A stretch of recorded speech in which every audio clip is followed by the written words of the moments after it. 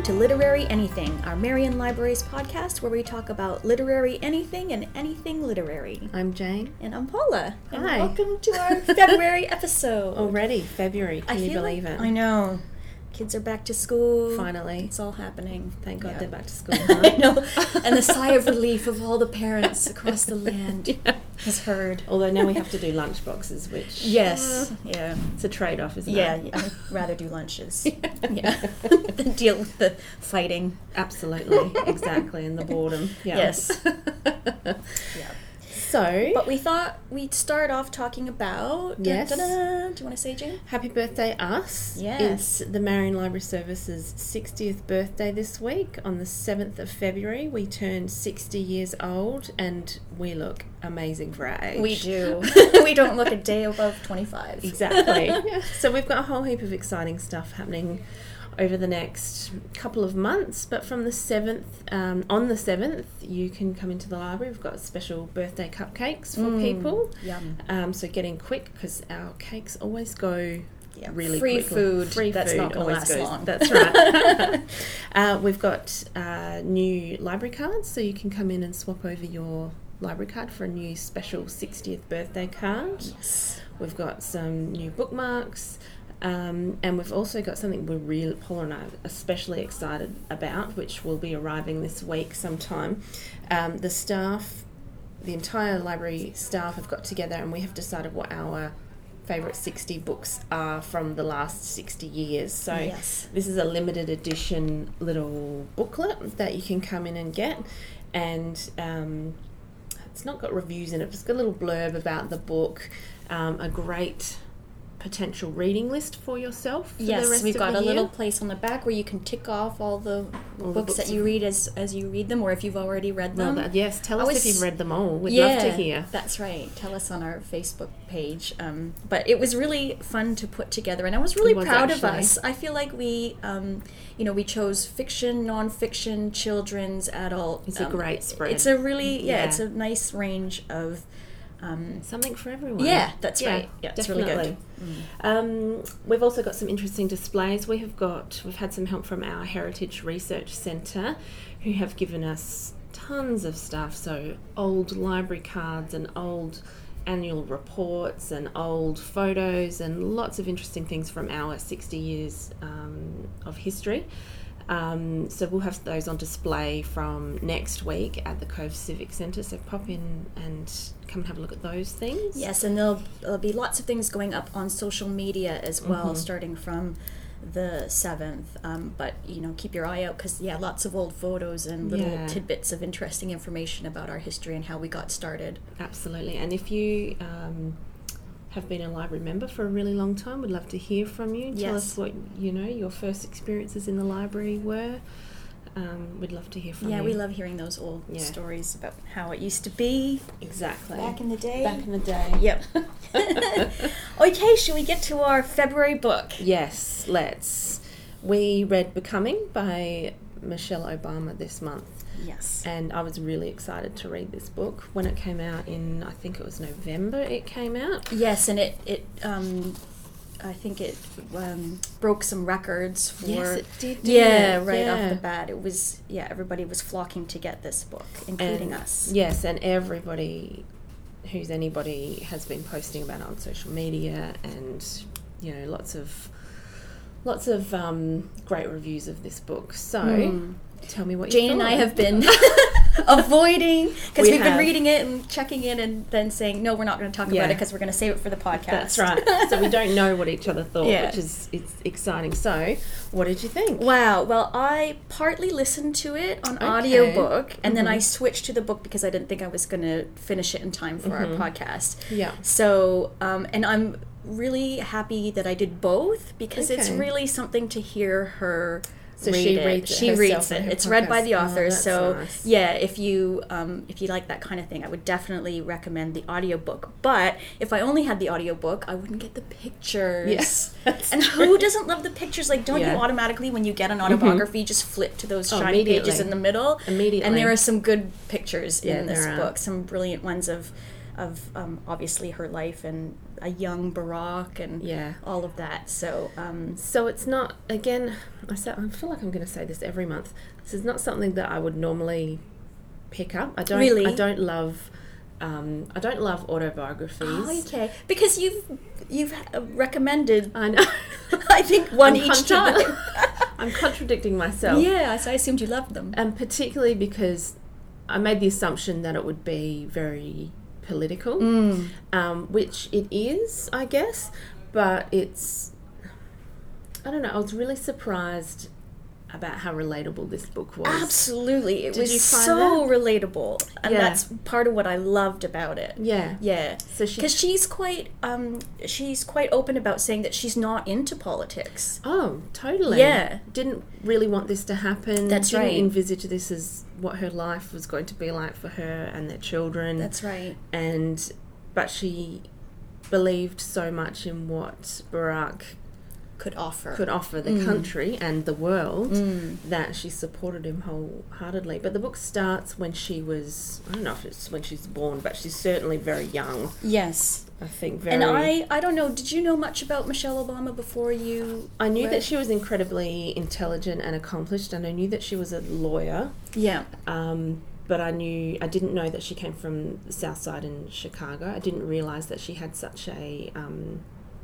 sort of humble beginning. Yeah. And, even, I wouldn't say it was disadvantaged upbringing, but she was certainly surrounded by a lot of disadvantage in the neighbourhood that she grew up in, and witnessed lots of things that, those of us in ordinary white middle-class suburbs don't see every day. That's right. And I'm the same as you. I didn't know, like I kind of, I saw her on Ellen dancing and that's pretty much, and of course seeing her as Barack's wife, but that's I'm the same. I didn't know things like that her family never owned a home. Yeah. So they were very, and her father was disabled, like severely disabled with I can't even remember what it was that he had. Oh yeah. Did they ever really? Because he resisted going to get medical treatment until the very last moment, and by then it was too late. It was too late, that's right. I can't remember what it was, but he was quite unwell most of his life. That she can remember. Yeah. Absolutely. I mean, she's an incredible woman, and I guess throughout the book, it's really evident that she's got such a strength of character, and she's driven, and she really hones in on the same message throughout the book, which is empathy for others and supporting and building up and lifting others up to meet their own full potential. Yeah. She's very inclusive rather than exclusive of others and their needs and their potential, I guess. It was really, I hate to use the word inspiring because it sounds so naff, but it was an inspiring story. Yeah. And Michelle Obama can write. She can really write. Yeah. She really can. Like it was so well written. She managed to demonstrate warmth and honesty, and at the same time be very candid, and really demonstrated her strength of character and her drive and her ambitions. Yes. I didn't realise that she was such a meticulous human. Did you get that from the book as well? Oh, yeah, absolutely. And I think she did a really good job of saying, I'm like this, and sometimes I need to sort of step back, because Barack is, they're a good example of opposites sort of complementing each other, because she describes Barack as being really laid back and just kind of rolling with things. Yeah. And I think at one point she says, as the more sort of crazy and manic it gets, the more relaxed Barack becomes, which I just find totally amazing. Yeah, and it just seemed to work together. It's an amazing story. You can see my book here. I've got a billion post-it notes in it, but I picked out a couple because like I said before, I was surprising how relatable her story was to me. Right, I've picked out some things too, so it'll be interesting to see if we pick up the same things. Just a little bit. Excellent.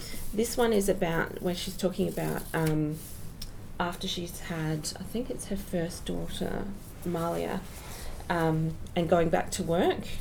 Okay. So this is when she was a lawyer still, I think. can't remember where she was working at this point. But anyway, what I didn't realise, and this would also go into my file of things many of us learn too late, is that a part-time job, especially when it's meant to be a scaled-down version of your previously full-time job, can be something of a trap. Or at least that's how it's played out for me. At work, I was still attending all the meetings I had while also grappling with most of the same responsibilities. The only real difference was now I made half my original salary and was trying to cram everything into a 20-hour week. And that is just so exactly I think all working mums can really relate to that. I remember that bit too, because I remember when I was a stay-at-home mum, my neighbor next door, she was working part-time, and I said to her one time, oh, it must be the perfect balance, you know, and she said exactly what Michelle says there. No, it's not. You feel like you're not good enough in both arenas. You just feel like you're doing a half-assed job of both things.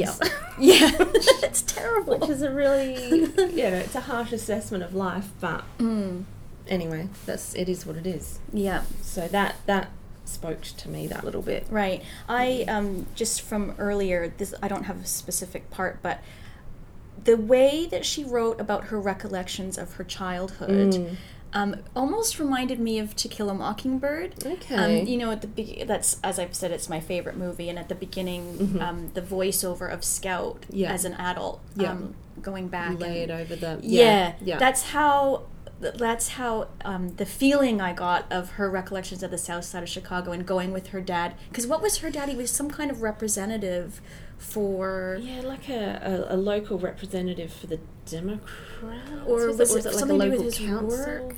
I can't remember, something like that. But the way she went around with him and listened to him talk, it really kind of reminded me of Scout with Atticus. It had that beautiful, nostalgic feeling about it. I really loved how she clearly has really warm, wonderful memories of her childhood. Yes. Which is lovely. And the writing is like almost poetic. It is. Yeah. Right. You're totally right. It is. It's beautiful. Yeah. The other thing I liked about it, other than finding out who Michelle Obama is, I really found understanding the minutiae of life in the White House and what being the First Lady really is like. I love those tiny little details. Yes. It's so fascinating. I mean, like when they first got to the White House and the Bushes, was the Bushes, right? Yeah, yes. Laura and George Bush were showing them around. And you never stop to think about, what was that like when they first got there and this was going to be their home? That's right. And she really conveyed that it was just such a surreal, I don't know, you kind of assume that anyone who goes to the White House is somehow prepared for that life, but she really eloquently talks through how it really was. You know, they've just been plucked out of Chicago, just an ordinary woman with 2 kids working, and here we are, and now there's this expectation and there's these rules and these restrictions. That's right. They can't go anywhere. You can't open a window. That's right. Talking about the first day of school and her poor daughters are being escorted by the Secret Service. It's really with ballistic surreal. Glass and it's amazing. There was another bit I thought I'd read. Not that everyone wants to hear me read the whole time. No, it's good. I like it. Just this first little bit of chapter 20. People ask what it's like to live in the White House. I sometimes say that it's a bit like what I imagine living in a fancy hotel might be like. Only the fancy hotel has no other guests in it, just you and your family. There are fresh flowers everywhere, with new ones brought in almost every day. The building itself feels old and a little intimidating. The walls are so thick. The walls are so thick, and the planking on the floors so solid that sound in the residence seems to get absorbed quickly. The windows are grand and tall and also fitted with bomb-resistant glass, kept shut at all times for security reasons, which further adds to the stillness. The place is kept immaculately clean. There's a staff made up of ushers, chefs, housekeepers, florists, and also electricians, painters and plumbers, everyone coming and going politely and quietly, doing their best to keep a low profile, waiting until you've moved out of a room before slipping in to change the towels or put a fresh gardenia in the little vase at the side of your bed. Yeah. How cool is that? Fascinating. It's amazing. And you know what? The other part that I thought was really interesting was the idea that they or Barack makes a salary and they have to pay for food. And she recounts this little bit where she talks about, one time Barack mentioned that he liked something. I can't remember what it was. Some kind of sushi, I think. It was sushi. And so then they made sure that they put it into heavy rotation, and then they found out that they were flying it in from somewhere in the world, and it was really expensive. Because she gets an itemized bill each month of these meals, and she was just astounded by it, like, that's ridiculous. Yeah. And she cut it immediately. Yeah. And all her clothes, and if they have family come to stay, all of that they have to pay for. And what I thought at that moment was like, there's very few people in the world that could afford to be president. Yeah. It would cost a fortune. Yeah, well, yeah. Like, really? How would you afford that? It's not like you can tell them, I'll just go to Woolies and get, home brand bread, thanks. You've got to host dignitaries and fancy people. I wondered, where obviously some things would be paid for when they had certain people over. But I wonder how they decide. I know, filet mignon for the dignitaries, but then. But how did they decide? Like, beans on toast. No, Ellen DeGeneres is just my friend, so I should have to pay for her, but she's here doing something unofficial business. Yeah, I don't know how they work that. Yeah, I loved all those little details. Yeah, I thought me that was too. really cool. Yeah, definitely. Yeah. I would say, and I have already said this to lots of my friends, particularly my girlfriends, you have to read this book. Yeah. I really feel like we should all read this book. Yes. It's really readable. Like you said, it's not, she does talk about the politics, but she makes it's not dry at all. No, she makes not it talking really about interesting. details of policy and that's right. I guess like because she is someone who's not into politics, so she's coming at it from a more sort of human, everyday, person on the street sort of perspective. And no, it was great. I loved it. Yeah. Something else. Oh, I picked out Barack's proposal to her. Yeah. Oh, didn't you love that story? She told it so well about how it was a thing between her and Barack that she saw marriage as something important to her. She had a good example of with her parents being married for so long, whereas Barack's history is different, I'm sure, as most people know, that his parents weren't together for most of his life. So they had a sort of conflict that she wanted to get married and he didn't really think it was important. So they went out to this fancy dinner one time to celebrate. I think he passed the bar, or he took the bar, or something like that. Yeah, it was. Yeah. And he mentions, he brought up the marriage topic, and she couldn't believe that he was bringing it up on this special night. And the conversation starts getting heated. And then the waiter comes over with the dessert tray and opens it up, and it's a ring. And I was like, he is so good. He's so smooth. Oh my gosh. It was very romantic. Yeah. It's a great book. Yes. Yeah. So, sorry. I was just going to say, like you said, she's very down to earth, and I just talked about she makes you feel that what it would be like for yourself, for example, to be moving into the White House, as you said, or visiting Buckingham Palace. She talks about when she visits Buckingham Palace the first time and how she touched the Queen. Scandalous. Scandalous. Not supposed to touch the Queen, even if you're Michelle Obama. That's right. It will create headlines.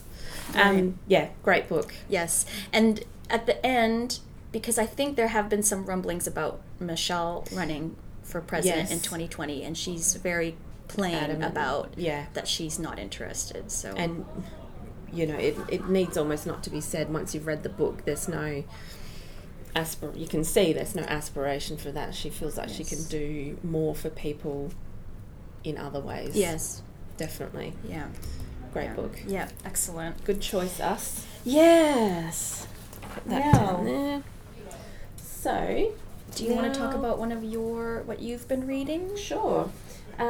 I only read one other book, start to finish, this month. Yes. Which is, and this was a recommendation from one of our staff, Ola, who has been on our podcast previously. Yes. She sent a bit of a review round to the staff on this book. It's called The Seven Sisters by Lucinda Riley.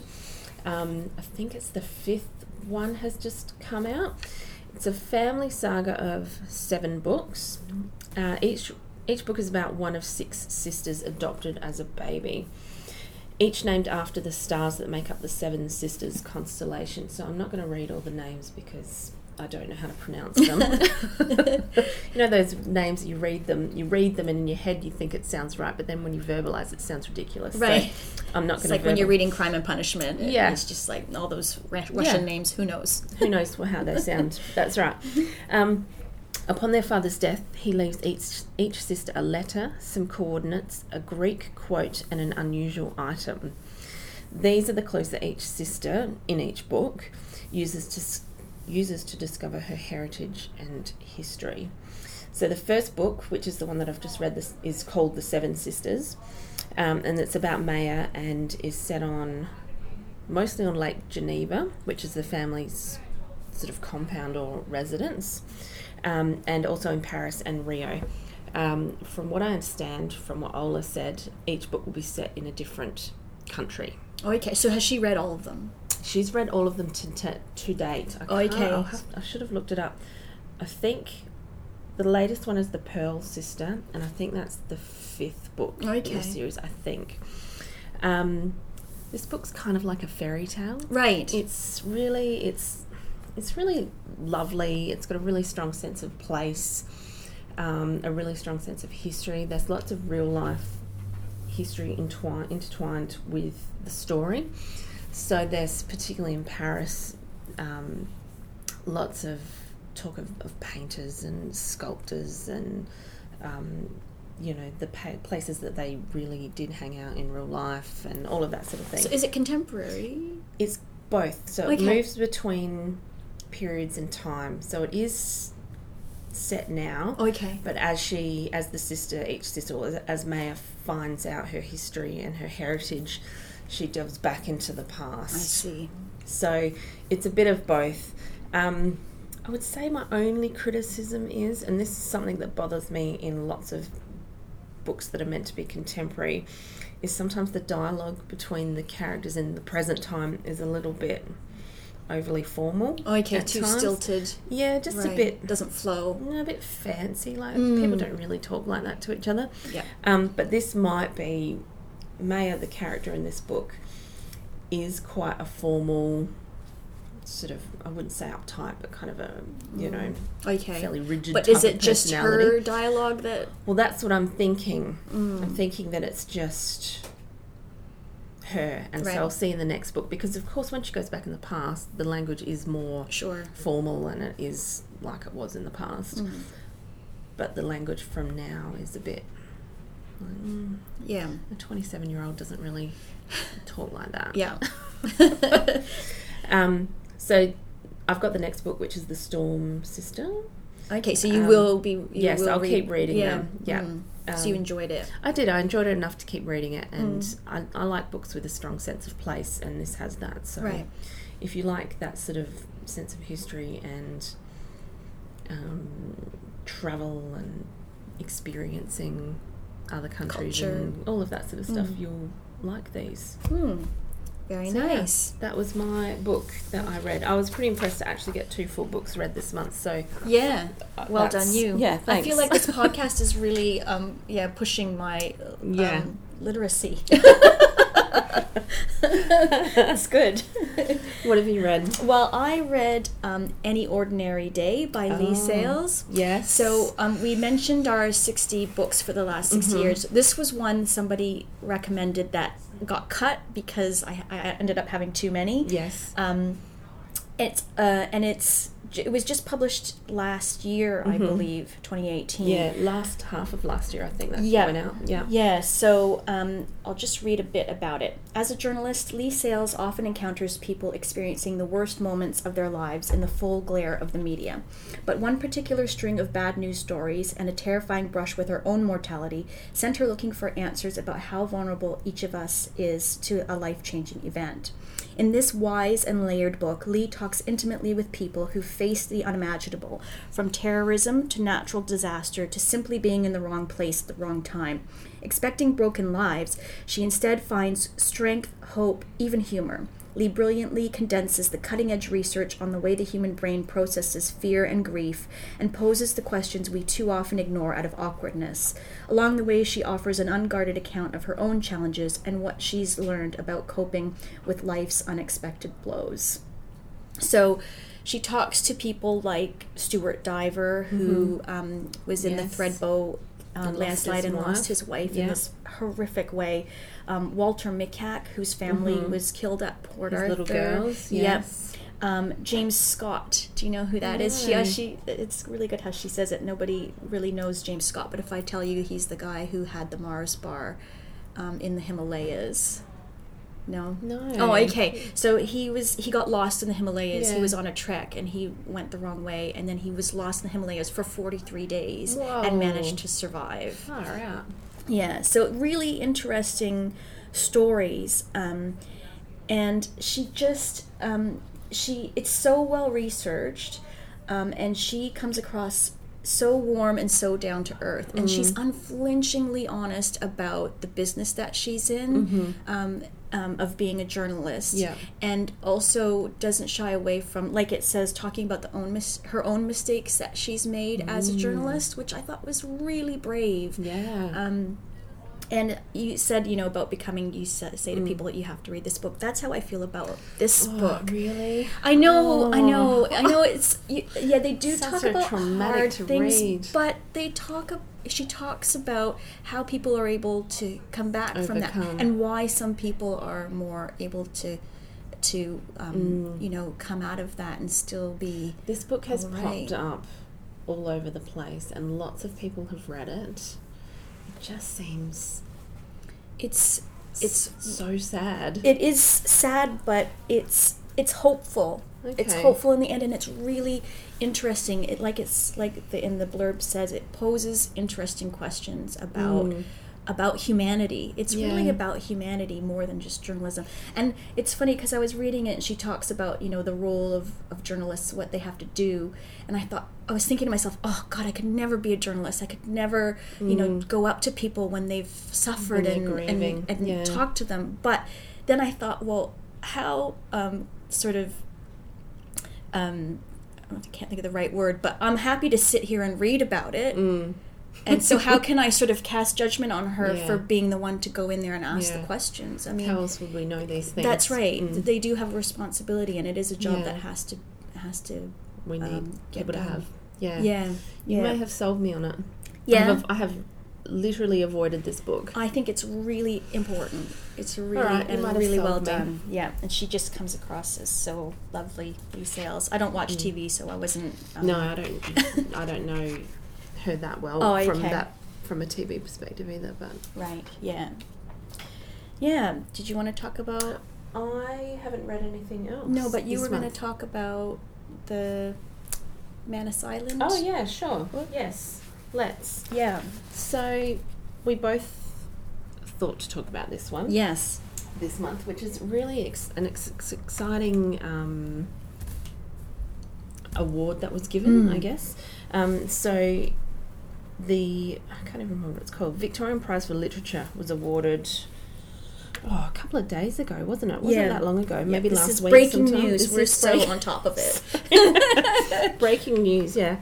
The Victorian Prize for Literature, which is the country's most valuable literary prize. So I think first place is $100,000, and then there's $25,000 first prize for the non-fiction. I see. So the award for both fiction and non-fiction went to Behrouz Boochani, who is a Manus Island detainee and currently is still on there. Yes. Correct me if I'm wrong. I believe and you're has right. been there since 2013.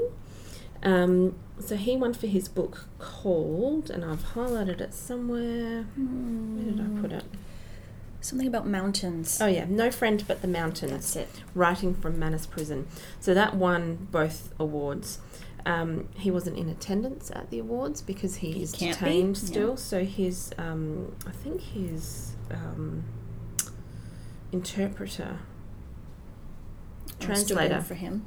Right. Stood in for him, who accepted the award on his behalf. So this is an amazing story because he wrote the book on a smartphone and sent it in to his translator over 5 years via WhatsApp. That just I know. Blows my mind. I know, it blows my mind too. I had put this, just by accident, I actually got this book at the end of last week, and then it won the prize. But yeah, I put it on hold for myself because of that. Yeah, amazing. That's just, If anyone uses it, I mean, if you don't know what WhatsApp is, it's essentially like texting. Yes. So it's essentially he's translated this book over 5 years, and I don't know how long those texts would have been, but clearly long. And bit by bit, I just can't wait to read it. Amazing. Yeah, I'm definitely going to read this one. Apparently it's amazing. Boochani recorded a video message. Once he got the award? Well, so I assume he pre-recorded it and then sent it, and then it was, I guess, shown at the award ceremony. And he said, "I've always said I believe in words and literature. I believe that literature has the potential to make change and challenge structures of power. Literature has the power to give us freedom." Isn't that amazing? Yeah, wow. And, he's a man who's been in prison essentially for years and years and years with no end in sight, from what I can understand. Right. So it would have been a double-edged sword, I guess, winning this award from a country that won't allow you to live here. Yeah. Or seek asylum here. That's...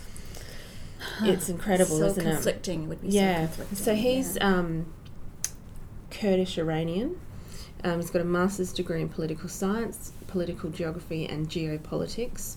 And he's a journalist, scholar and cultural advocate and filmmaker. So from Manus Island, now where did I write that? He writes for The Guardian.